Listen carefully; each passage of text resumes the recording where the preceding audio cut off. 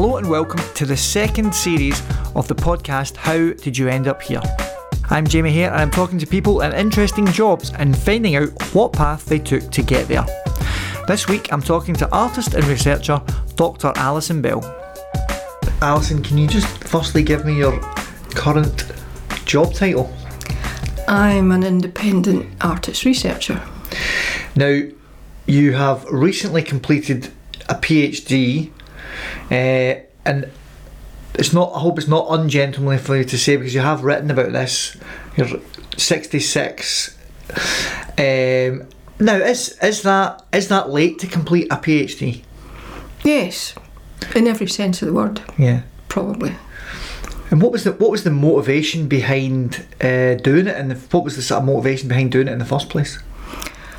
Well, obviously it wasn't a career move.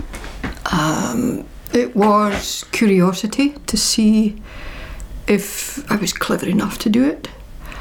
I also had recently left my long-term home of the Isle of Arran, where, because of its size and because of what I did as an artist in a small community, I had a very strong identity.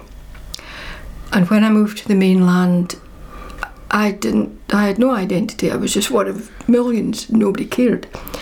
So I think it was an appealing instant identity to be able to say, oh, I'm a PhD student, because immediately that was status.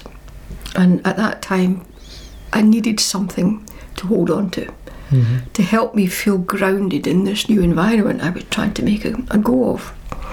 So it was a combination of the two, a sense of identity and curiosity to see if I could actually do it.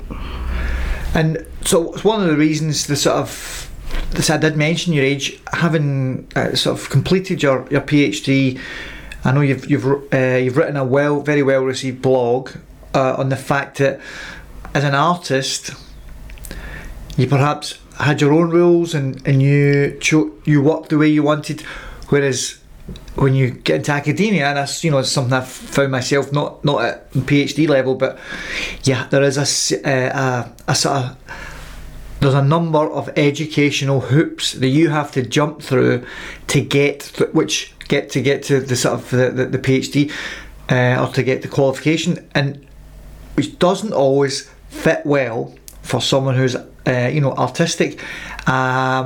And I was fascinated by what you were writing, was the fact that, well, firstly, you'd had to go through that process and the sort of the things you'd found with that, but having completed it, how do you get back to what you had been doing? I wonder where are you with that at the moment? Well, you can't get back, but I want to get back. It's challenging because I feel as if I now have a hybrid practice. I'm trained to be a researcher, which has a very specific way of working with very specific conditions, and these are universally understood conditions. Whereas being an artist is a bit more ephemeral. Nobody in the outside really understands what that's actually like. And the two have similarities in ways of thinking, because you're both searching. The researcher and the artist, they're both searching. What I didn't realise until very late on in the PhD was that the PhD in itself and the submission of the thesis is very prescriptive according to the world of academia. And it could be arrogance of age. I felt that I could, to a large extent, comply a bit, but really do it my way. Not necessarily rewrite the book, but as it turned out, I tried to rewrite the book, and that didn't work. So I had to write another one, which I managed to do. But in the year where, because I had my viva and I submitted my thesis, and it was too much, twice as much as I should have done. And they felt that the content of the thesis, the quality was all there. There was just too much of it. So I had to simplify it. And they gave me very, very good, clear guidelines as to how to do that. And I'm eternally grateful to them for doing that, the examiners. But in the process of trying really hard to comply with what I then understood was required of me, I sensed that I was belittling and undermining the parts of the thesis which I felt were really important. That wasn't actually the case, but that's in actual fact, but that's what it felt like. And now that I'm finished and I'm pleased with what I submitted and the examiners are pleased and it's been rubber stamped, I'm still left with a sense of okay, I wonder what I do now. Yeah. And that's a very complex issue because it's to do with age. I think it's also to do with gender. It's to do with not being part of a university anymore. Being an independent, which has its advantages because I'm beholden to nobody. But it's also unsettling after having had 7 years of total immersive focus on something very, very specific that just literally takes over your life. And now that's gone, literally overnight. And it's challenging. And possibly I'm lucky in that I'm not straight into an early career researcher's post in the university as somebody in their 30s, where it's pretty well mapped out what you have to do. I have to do my own mapping here, and I'm really trying to get it right, and I'm struggling. So I put a call out basically right across the web to see if there were anybody else in my position. I started a conversation on the Artist newsletter, just saying, just completed a PhD, I feel lost, I don't know who I am, I'm 66, is there anybody else out there who has this similar feeling? And I had a lot of really insightful, very kind responses from undergraduates, masters, former students, and also 2 or 3 PhDs, one of whom was my age, a woman who graduated quite a while ago, received her PhD a few years ago, and is still struggling. And I found that very, very reassuring. There are no answers to this. You have to find your own path. There isn't a right answer to it. I'm trying to find one, and that's counterintuitive, but I'm still trying to find one because I've been trained as a researcher. Therefore there should be some kind of answer here, and there isn't. Whereas if I put on my artist hat, I would just exist in a permanent state of not knowing and feel quite happy with that. And that's the state, that's the frame of mind I'm trying to get back to. And it's not nearly as easy as I thought. If we can just go back to the very beginning. That's going back a bit. 66 years ago. You were born in Falkirk, but largely raised in Irvine. Yes, in Ayrshire. Yes. My brother and I were brought up in a wee house in Irvine, in Bank Street, opposite the primary school. We left when my father's job changed in the gas industry. I think it was nationalised, and his job just disappeared. Because he was manager of the local gasworks, and then he just went to work in an office in Lanarkshire. So we upped sticks and went to live in a brand new box in East Kilbride. And was that for people that no one else can see your expression? Was yes. I don't know if it was bemused, if that was the word. Well, it was quite a contrast because it was a new town with no real infrastructure. It was in the outskirts, a new development in the new town. Everything was new. Nobody knew anybody. It probably affected my parents much more than it affected me. I was sent to a good school down in Hamilton, which was fine, but it was quite a shock going from the coast inland, because I couldn't cycle down to the beach anymore. No. And when people, whether it be teachers or parents, said to Alison, what do you want to be when you grow up?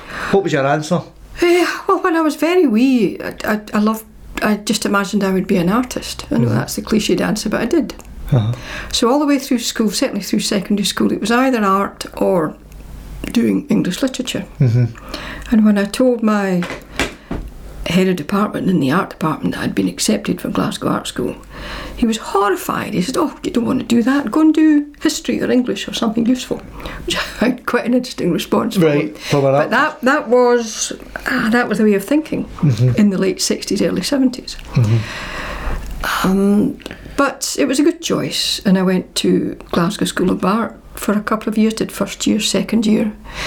GSA at that point was in a stage of transition. We were the first year to begin a new degree course. So it used to be you would do first and second year, and then you would specialise in third year. We started specialising in second year. So I went into embroidery and weaving. And then, just for personal reasons, moved to Duncan of Jordanson, which hadn't caught up at that point. They were on the old system. And I did printed textiles at Duncan of Jordanson, and that was fine. And where was that? Was there a sort of, if you go and you study accountancy, there's a career, there's a clear sort of, path and goal, if you like. What was your sort of? Did you have an idea of once your studying is finished, what you might do then? Well, I didn't want to be a teacher. Because, I just didn't want to be a teacher at that point. But I was offered a post-diploma. In those days, you didn't get a degree, you got a diploma. So I got a diploma. I was offered a post-diploma year, which I did. I won lots of money and got Scottish Educational Trust prizes, and applied for didn't want to go to teacher training college in Dundee, and applied for a job with the Scottish Arts Council as artist in residence in Livingston. And at that time, it was brand new, this idea of putting an artist in a community. There was one in existence, and that was Jimmy Howie in Dundee. And he was a painter. And I applied for it, and I was given it, much to the horror of all the painters who had applied for it, because I was a textile designer. And they were horrified at this. So I was given, and it was a fabulous year in Livingston, again a new town, brand new flat, and I painted the floor green, didn't know a soul, and all I was paid to do was just be an artist in a community. Now at that point I would be about 21, and I hadn't a Scooby how to do that. So I taught myself how to paint. I taught myself watercolour. I went down to London with my folio, tried to get some illustration work. Got some, but was advised to go back up to Scotland and just be an artist. And I thought, well, that's good advice. I was offered another year as artist in residence in Livingston and turned it down. Thought, no, this actually isn't going to go anywhere. Can I ask, when you're an artist in residence, are you interacting with the public? And the plan now is, it's evolved a lot since then, because there is an infrastructure and a support system for that kind of position. But then they just plonked a kid in a new town and thought, well, she'll just know what to do, because they sure as hell didn't know what to do. And is that because it's a new town? It was brand new. They're sort of thinking, it was we have to add some culture here because there isn't any, because it's new. Exactly. They should never have given somebody my age a position like that. Jimmy Howie, who got the first position in Scotland of artist in residence in Dundee, was much, much older than me. He was an established character in the town. And then the next year they appointed me, who nobody knew, and I was about half his age. It was a bold move, and had I been a different kind of person, it might well have worked really well. I made some friends. I got to know the town artist and his assistants, but I probably made not the slightest bit of impact because I didn't know how to. So I spent a lot of time in Edinburgh. I went back to Dundee quite a bit at weekends. But personally, personal development, it was a wonderful year because I had this year to do whatever I wanted. No constraints. I could do whatever I wanted. And I made really, really good use of that. And it probably has stood me in good stead ever since. Because there was self-discipline. It's incredibly solitary, but I dealt with that. It was a good grounding for the long career that actually was to follow, unbeknown to me. But I did, the following year I applied for teaching training college. and that was an interesting year.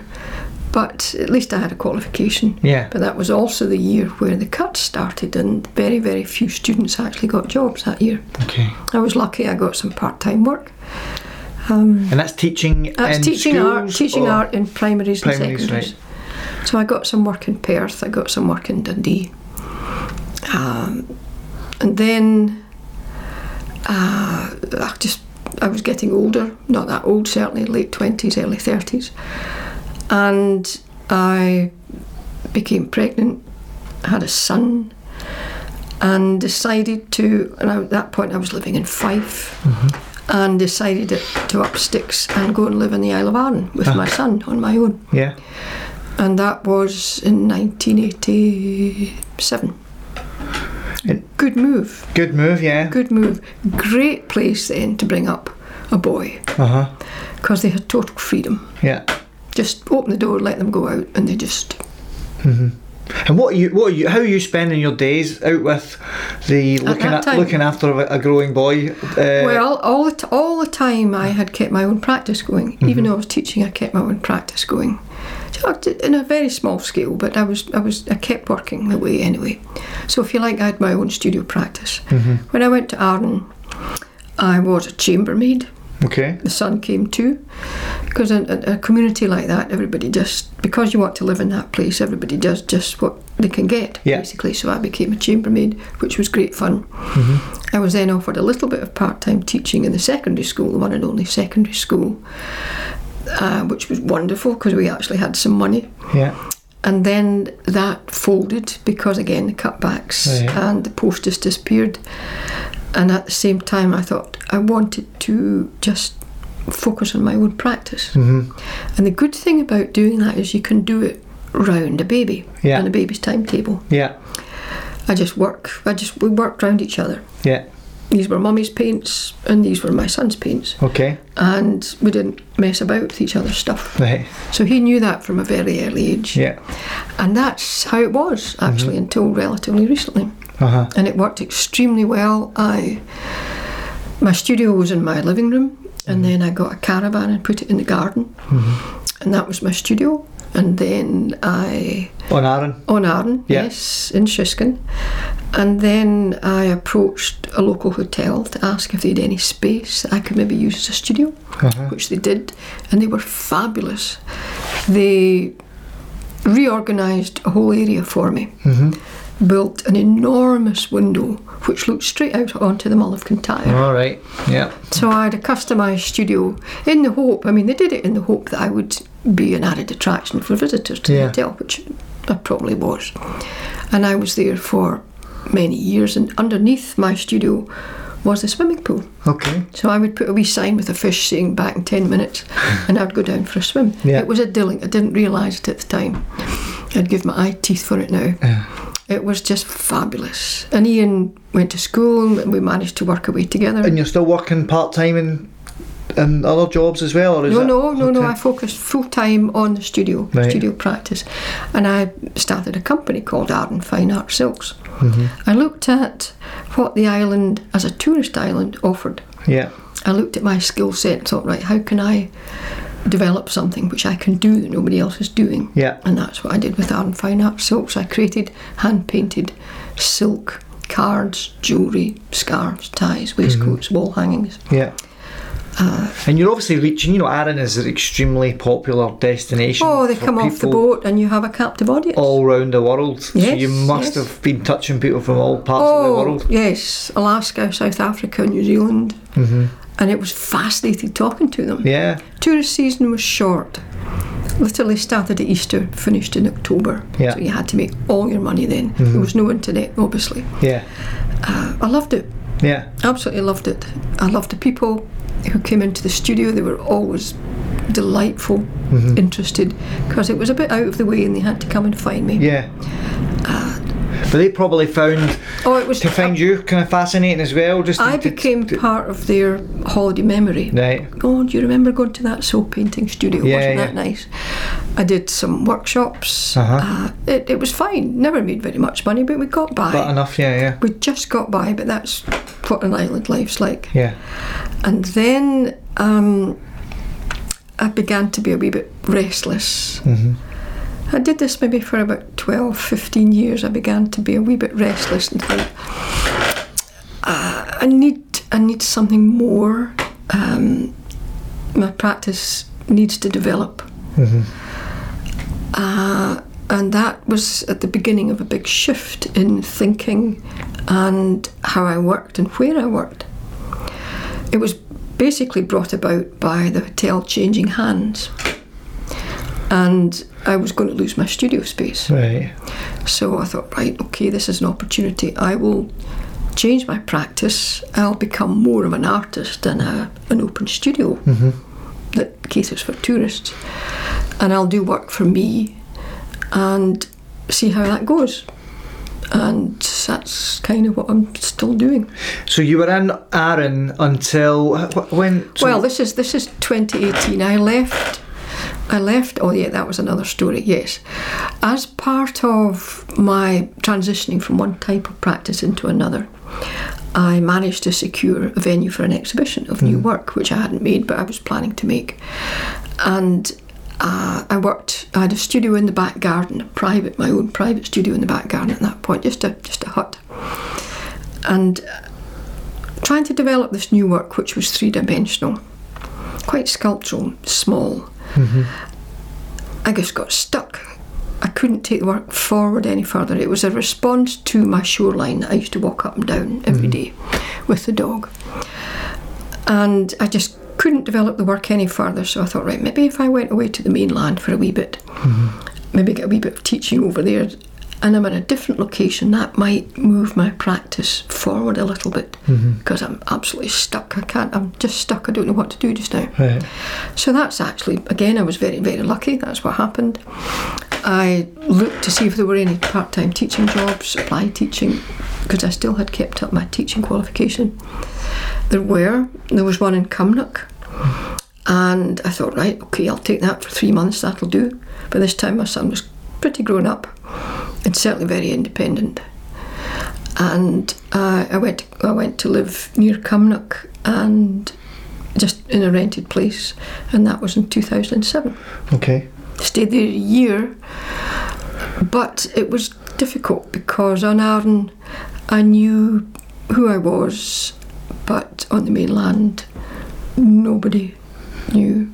You know, I was nobody, and I found that difficult. It sounds very arrogant and egocentric. It's not. It's we all have a sense of who we are, and it's related to where we are.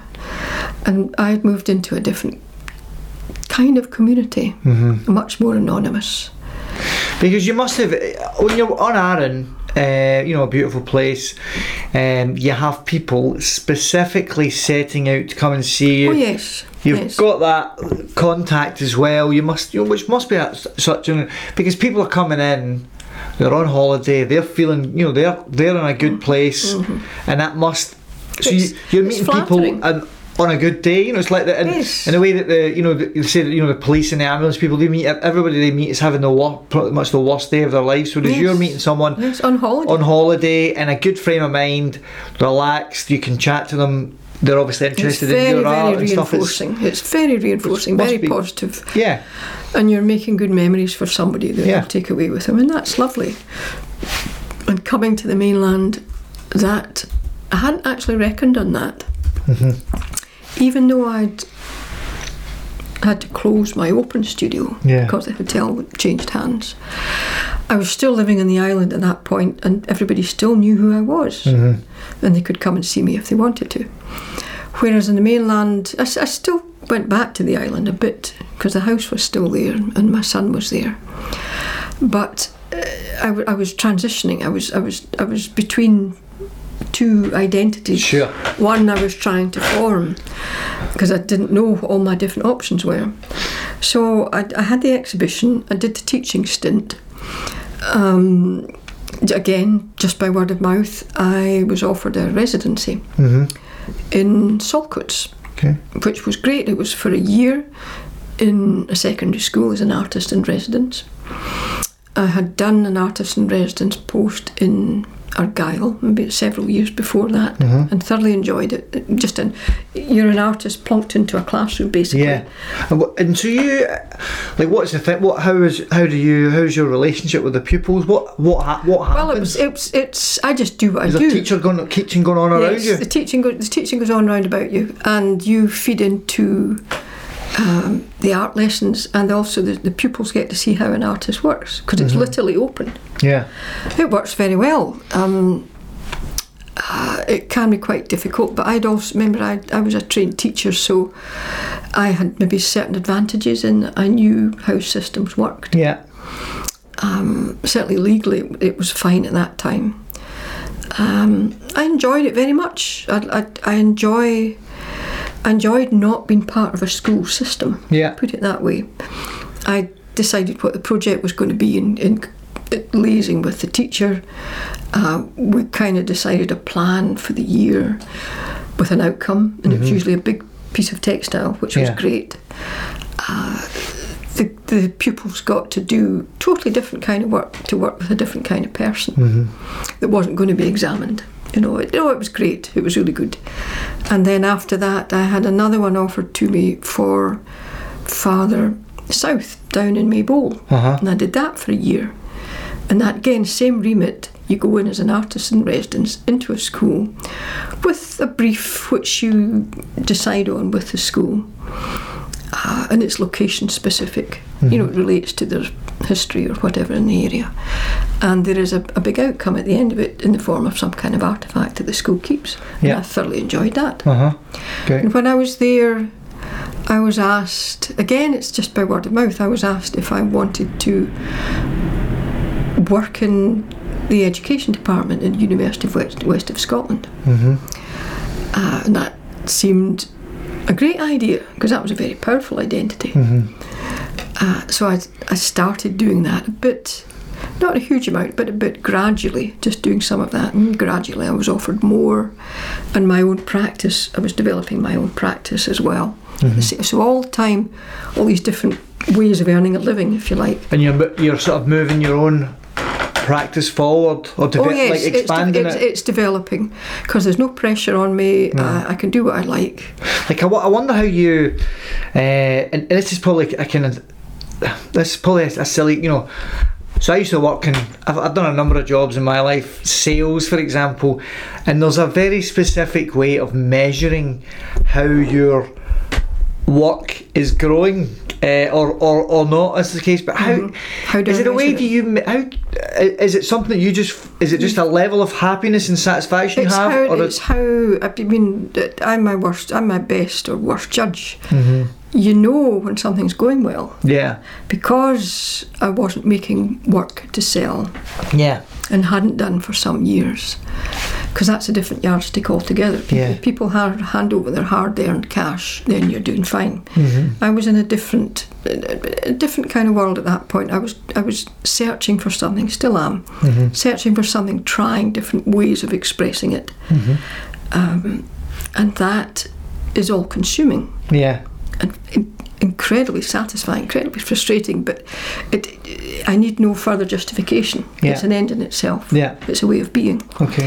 And it's a wonderful way to live your life. But you never have any money. But it's still a wonderful way to live your life.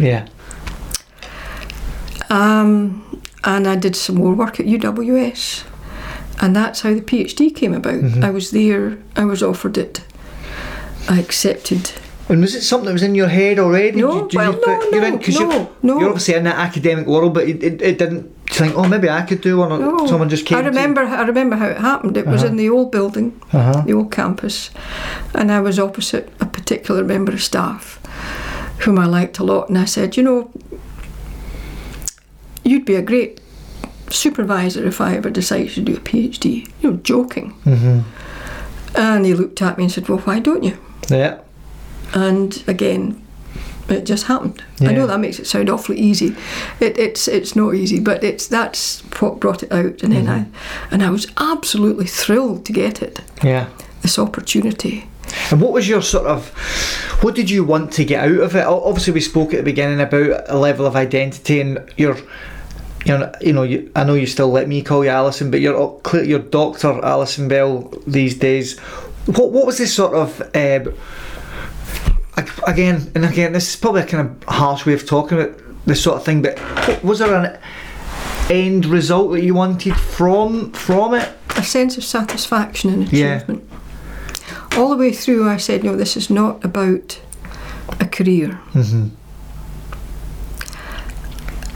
Which in a sense took a bit of pressure off, but there are no walls then, because pressure has a very defined structure round about it, and it keeps closing in. I removed that and said, no, I'm just doing this for me. You probably couldn't get a more intense pressure than that, actually, because there's no end to it. You don't give yourself a day off. Well, someone else might. Oh yes, you think, you might never. You can't. You just can't. So I didn't for about 7 years, but I didn't regret it. I don't regret any of it at all. It was fabulous. Well, it wasn't fabulous. It was a gift. I felt very honoured to have been given the opportunity to explore this. And I'm incredibly grateful for having had the experience. And I feel guilty at not feeling better than I do at the moment. And that's difficult as well. Because it's when did you sort of complete your? Totally, I had the Viva last year, and they gave me a year to redraft, basically just edit, cut the thesis in half. And I submitted it in the early spring, and it was probably finished round about June, because you submit it and you have to wait quite a wee while. Probably I knew in June 2018 that was it finished. So this is early September. So this, I know it's early days. We're only a few months in. So it's a similar. I've heard people, Olympic athletes who, for example, they're a swimmer.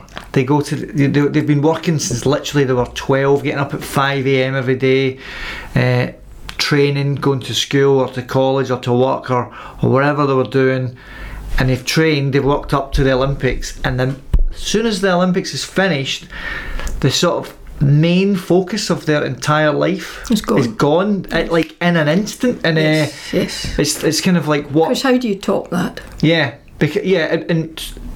So you're very, very early into the post-PhD stage. Yes. And so I wonder, do you sort of mentally give yourself, okay, Alison, you've done that, well done, you can have a slight break, or is there the sort of I can't. part of you that drives you and says, okay, what am I going to do now?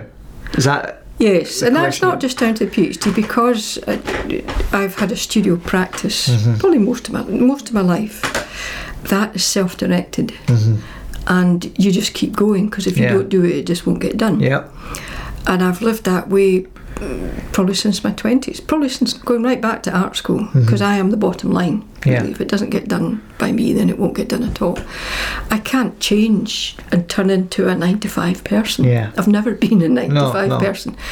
I don't imagine what living that way must be like. But I'm still in that mode of thinking. Every day has to have something meaningful in it. Even if it's something small, like making a plate of scones for my favourite person. So which you've done very well. I should just quickly we're sitting in Alison's studio. We're in Moncton in Ayrshire. Beautiful view out to the garden. Lots of art on the wall. So it's what you have is it's a really, really nice environment. Does that?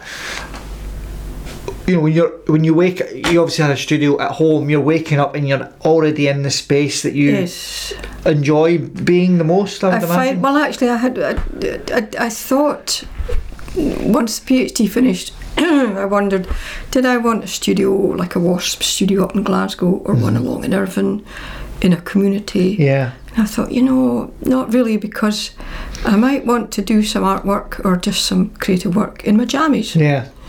And you can't really do that. And you might have do you have ideas at like 10 p.m. and you think, you can do. You can do. just go and action. I don't like constraints. I don't like, obviously we have to have constraints, but I don't like unnecessary constraints. No. And I think I would see that as an unnecessary constraint. But it is very solitary. Yeah. But it's what I'm used to. Yeah. I would find it difficult to work in a studio with other people because I would just talk to them. Yeah. And do you ever... now, you should say, and I'll certainly put a link to this. I was going to ask you about collaboration, but I've collaborated with you. Yes, and that was wonderful. That was great. So, the piece. Can you just talk to me briefly about the piece that you made for your PhD? Yes. Which myself and another person filmed, and then another UWS academic made some music for as well. So that was a fascinating experience. I wanted to create a piece of textile artwork, an installation which embodied how I felt about my ageing. My research was about how creative practice can offer insights into our understanding of ageing. And once I'd created the textile, I wanted just a documentation of what it looked like. And I approached you in the university, and we hung it up in the TV studio. Yeah. And I imagined it would look a certain way, the way I'd had it and constructed it in my studio at home. But in the TV studio, when I looked at the work on the TV monitor, I was absolutely gobsmacked because it changed it completely. Yeah. Absolutely stunned. And thought, there's something here. Yeah. There's another way of looking at this work. Yeah. A totally different medium that has offered me insight that I just hadn't seen. And that's what led us to make that video. Yeah. And I wanted some kind of, I have no experience of filming at all. I wanted some kind of background soundtrack to go with it, sound piece to go with it. And I collected a series of what for me were meaningful sounds, like sounds from the beach. The beach has always been very important to me. Water, natural sounds. Yeah. And I had them on a digital recorder and thought, well, now what? What do I do with them now? I don't know what to do with them now. And at that point I shared a PhD studio with a young PhD student who was the same age as my son. He was doing music.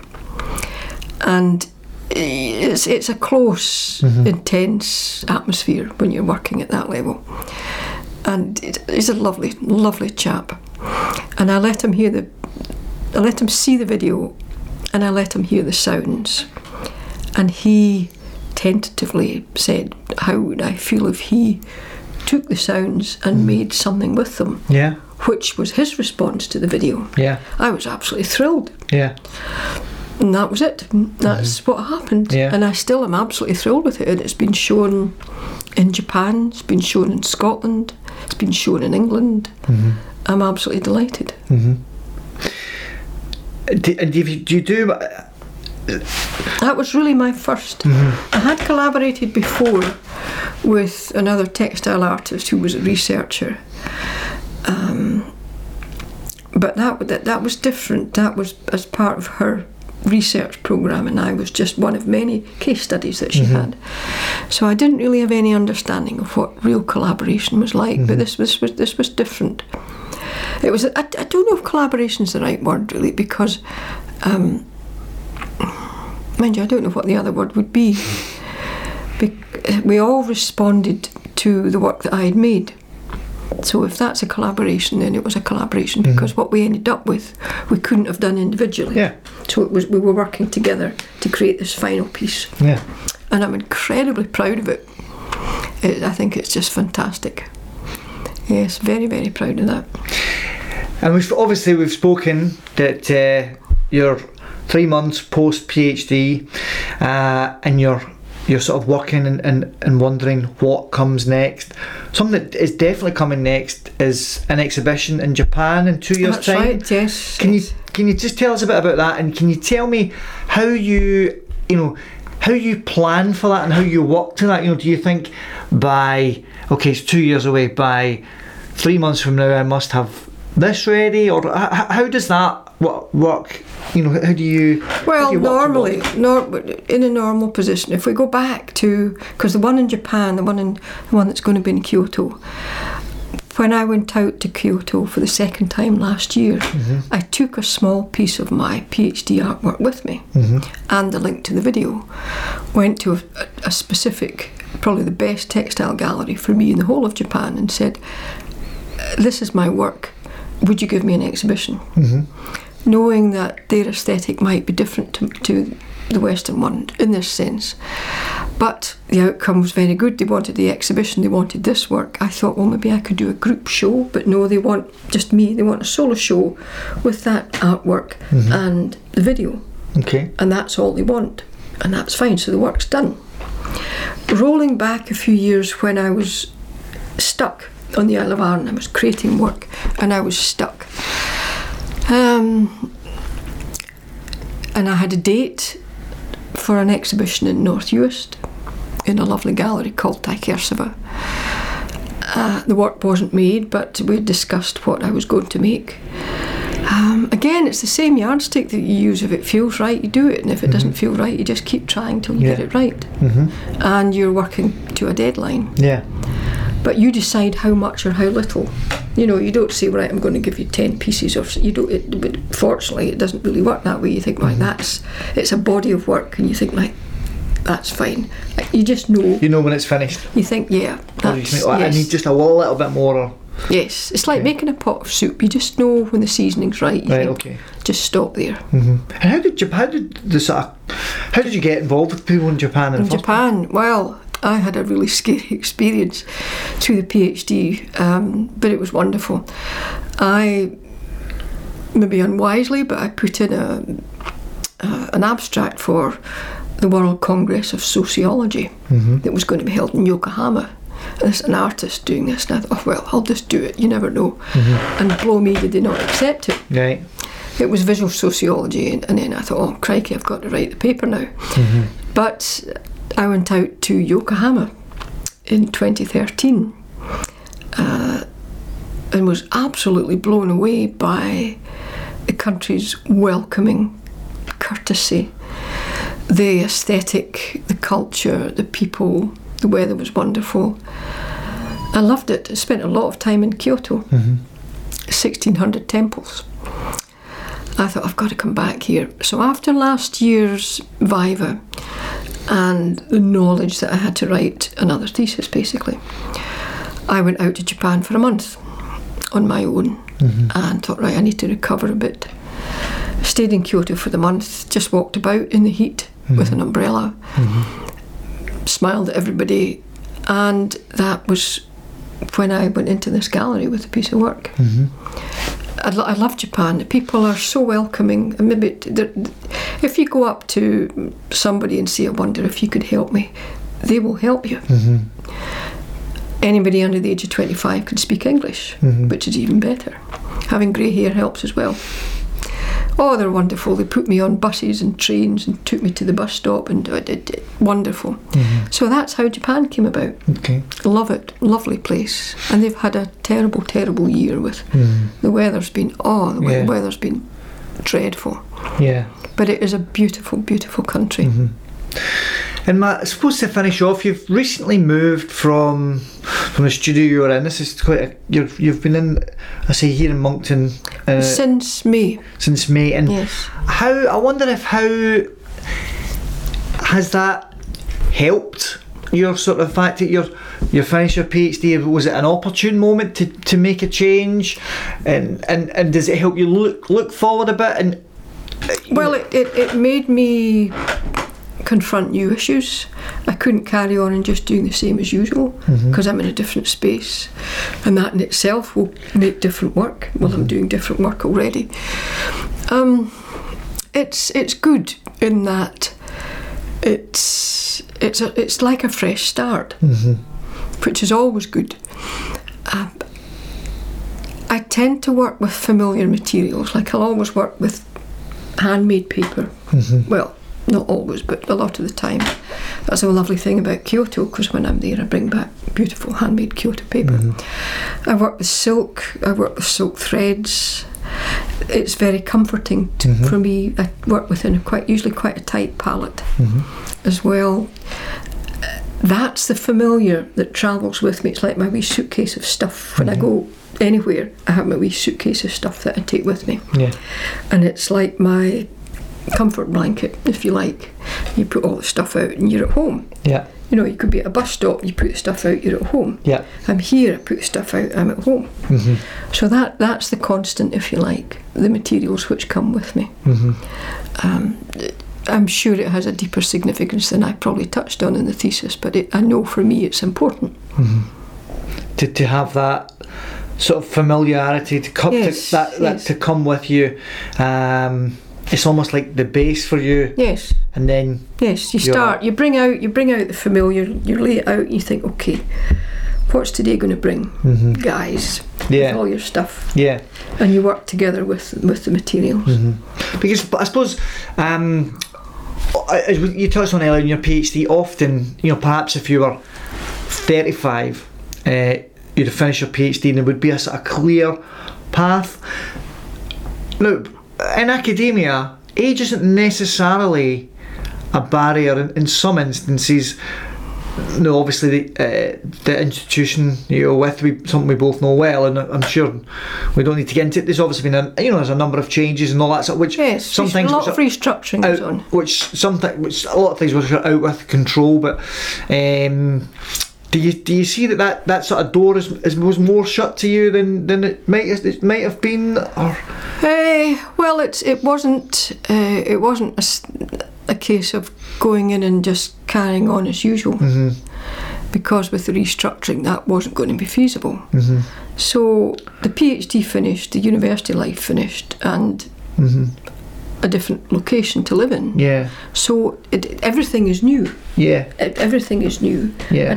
It compounds it, but it probably makes it easier in some senses as well. Yeah. And obviously there's a slightly different topic is almost the sort of, a lot of females there's a sort of glass ceiling and a number of. I wonder there can be. Does that affect an artist as well? Again, I can only speak for personal experience, and I've been very fortunate. I've exhibited all over the world, but that is not the case for a lot. I would like to think that the art world and the world of applied arts, which is probably the one I belong to, there's more equality. I can't actually answer with any other. I can't really say specifically.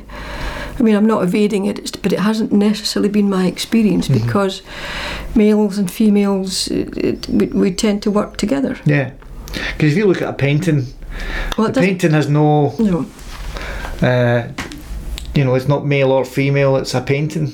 Well, again, there's a whole I guess there's a whole body of research about that one, but okay, yeah, I know what you mean. Yes. No, I know what you mean. It's a bit more egalitarian, if you like, than some career paths. But the good thing about being an artist is you don't retire. Yeah. Which I think that's what's keeping me going. Because we just tend to keep going forever, because that's just what else would we do?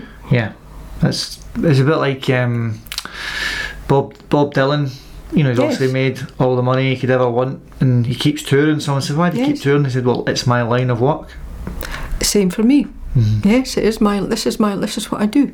It's my line of work, and it won't stop. A wee bit stuck just now, but I will be doing all right. It's just part of the journey. It is, because it is, and there's a lot has happened, but I'm navigating it not too badly. Dr. Alison Bell, thank you very much indeed for giving me some time.